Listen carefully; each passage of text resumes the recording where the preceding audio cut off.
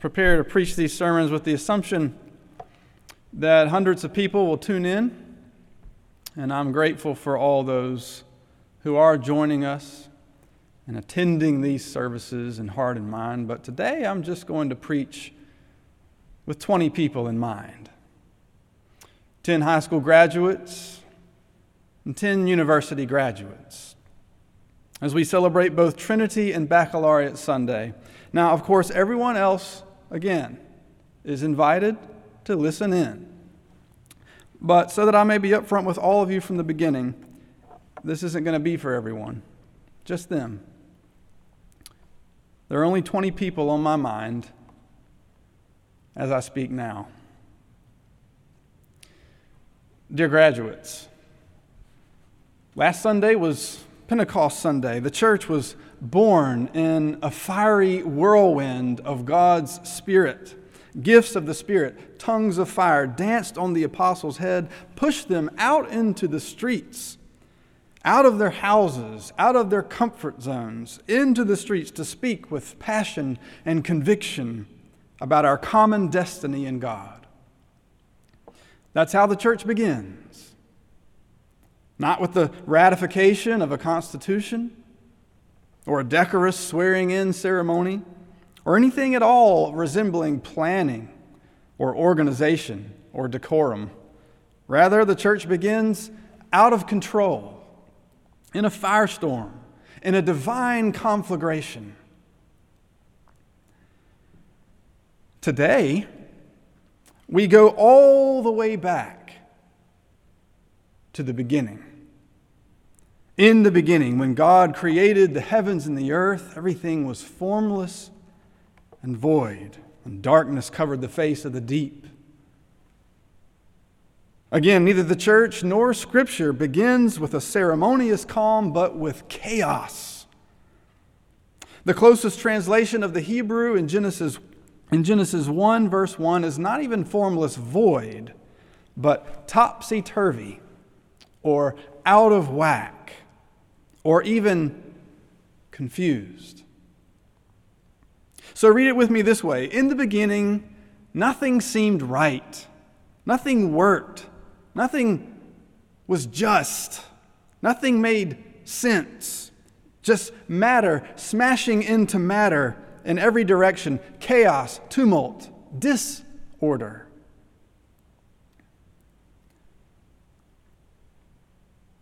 But the Spirit of God, in the same verse, is hovering over the waters, brooding over the waters. Another way of thinking about it is to say that God's Spirit trembles or pulses over the waters. To have been there in the moment might have been like hearing the cacophony of an orchestra as everyone began tuning their instruments at the same time, and then a slow drum beat begins. Boom, boom, boom, boom. And all the other instruments begin to find rhythm and harmony by its steady pulse. The drum of God's own heart, beating, pulsing, providing a fundamental rhythm and a center of gravity that begins to give shape to all the surrounding chaos. From there, each day is another drum beat, a pounding of God's heart. Boom, boom, a word with a pulse. Creating and creating still. Let there be light. Let there be sky. Let there be land. Let there be stars and sun and moon. Let there be creatures in the air and sea. Let there be creatures on land. Let there be humankind. Let there be humankind in the image of God.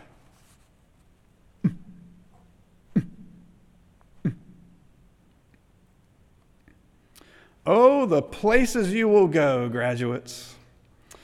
But in recent months, you, along with the rest of us, have been wrested out of any normal sense of order and security. Everything now is unprecedented everything that is happening right now, has never been seen before in the likes of this country. Not the combination, not the unique combination of what is happening right now, unprecedented. Thousands, millions of people out in the streets protesting in solidarity with the lives of black people, to say out in the open together, black lives do matter. And on this Trinity Sunday, it's not even enough to say that. But Christians know even more. And we add another layer to this cry for justice, which is to say, or for me to say as a white man, knowing that we are all created in the image of God, then to be in relationship with God means that if I am not in relationship with a black person or a brown person or a person who doesn't have the same skin color as I do, and especially a person who has been oppressed by systems and structures that have been placed for hundreds of years, then I cannot know the fullness of God. It's unprecedented to walk through the streets of Asheville right now and to see buildings, windows, businesses boarded up all around downtown. Unprecedented to see images of police officers dressed in riot gear. Unprecedented to see tear gas flowing in Pack Square Park. Tear gas. A chemical weapon outlawed by the Geneva Conventions. Unprecedented what you graduates are being sent into today. As Jim Gaffigan recently commented, everything's unprecedented now. I want to go back to things when things were just precedented. But there's no going back. Things weren't great when they were precedented. Something new is happening. And yet this chaos has barred you from the rites of passage that everyone else got to enjoy without ever imagining scenarios like this. And I want to say to you, I'm just sorry about that. No walking across the stage to get your diploma, no prom, no beach week, no Caswell.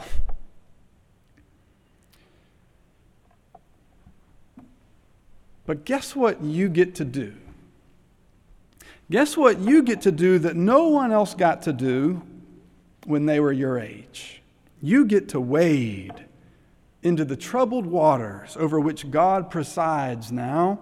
You will get to take pride in the stories about all of this that will make your children and grandchildren fawn the same way you do over your grandparents' and parents' stories about the Great Depression or World War II or the 60s or when my generation was coming of age, 9/11.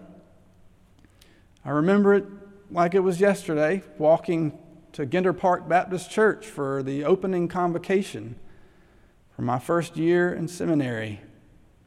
A beautiful day when all of a sudden, wait a minute, are you yawning right now? I know we're online, but I feel like I heard someone yawn. I understand. What you're going through now, there's no precedent.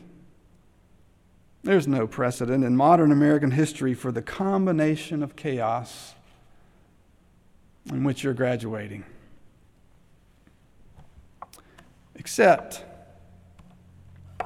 that we know what happens in the beginning.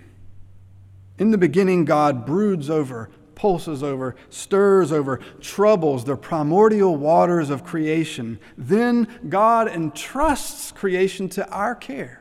Be fruitful and multiply, and fill the earth and subdue it. This does not mean, contrary to popular belief, to dominate or extract from creation or to turn it into a commodity for consumption, but that we represent God's interests on creation's behalf, to love creation and one another as God loves us, to be ambassadors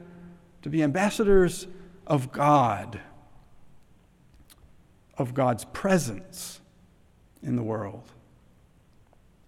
like no other graduating class that I know of in American history, God is now entrusting it to you to recognize in whose image you are made, and to know with certainty that to you a new future has been entrusted, one more wide open and with more potential for newness and new life than anyone who will ever take for going to the prom for granted. The prom, by the way, it's fine. I mean, it's fun. It's fine. To you has been entrusted the capacity for new expressions of what it means to say community, for reimagining what makes for human flourishing and what a beloved community can do and be for the sake of the common good. Take that, class of 2019.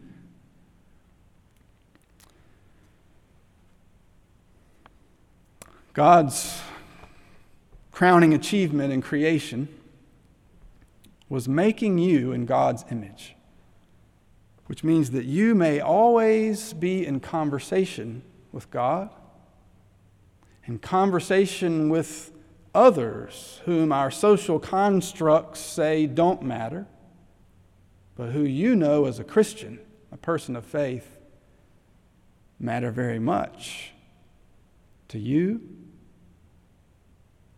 to God, to our salvation. It means you never be apart from God. To be made in God's image means that God has promised never to forsake you, because God cannot forsake God's own image. One of the easiest ways to explain Trinity Sunday, which really can't be explained, is finally to say, God has chosen to be with us, and we've been gifted to be with God. So now you have been tossed back into the baptismal waters, but now with new revelations at hand.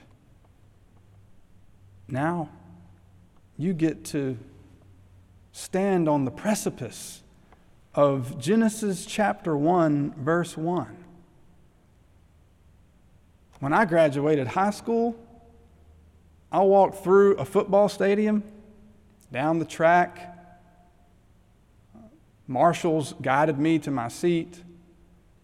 I sat in the blazing sun with this polyester robe on and the cheap tassel and the hat and all.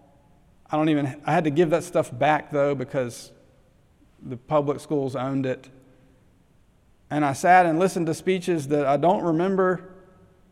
And I did get to walk across the stage, and it was great. It was great. I appreciate that memory, but it wasn't quite what you get to do, which is open the first page of the Bible and step into the very first verse of the very first chapter and stand on that sandy shore and look out over an ocean of new possibility, and to see it stirred and the white caps from its choppiness, and to know that if you step into the tidal pools that you may run the risk of a riptide. You may be tossed to and fro by the waves, and yet this is what is opening up to you now, class of 2020. I'm insanely jealous. So do you hear the voice of God now speaking to you? The God in whose image you were made, calling you out of comfort and familiarity, calling out of house and home and the comforts of hearth and family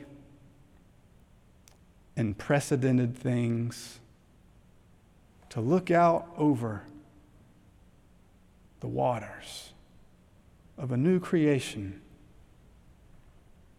Do you hear God's voice calling you, singing to you,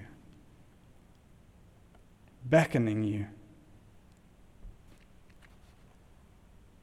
Wade in the water. Wade in the water, children. Wade in the water. God's gonna trouble the water.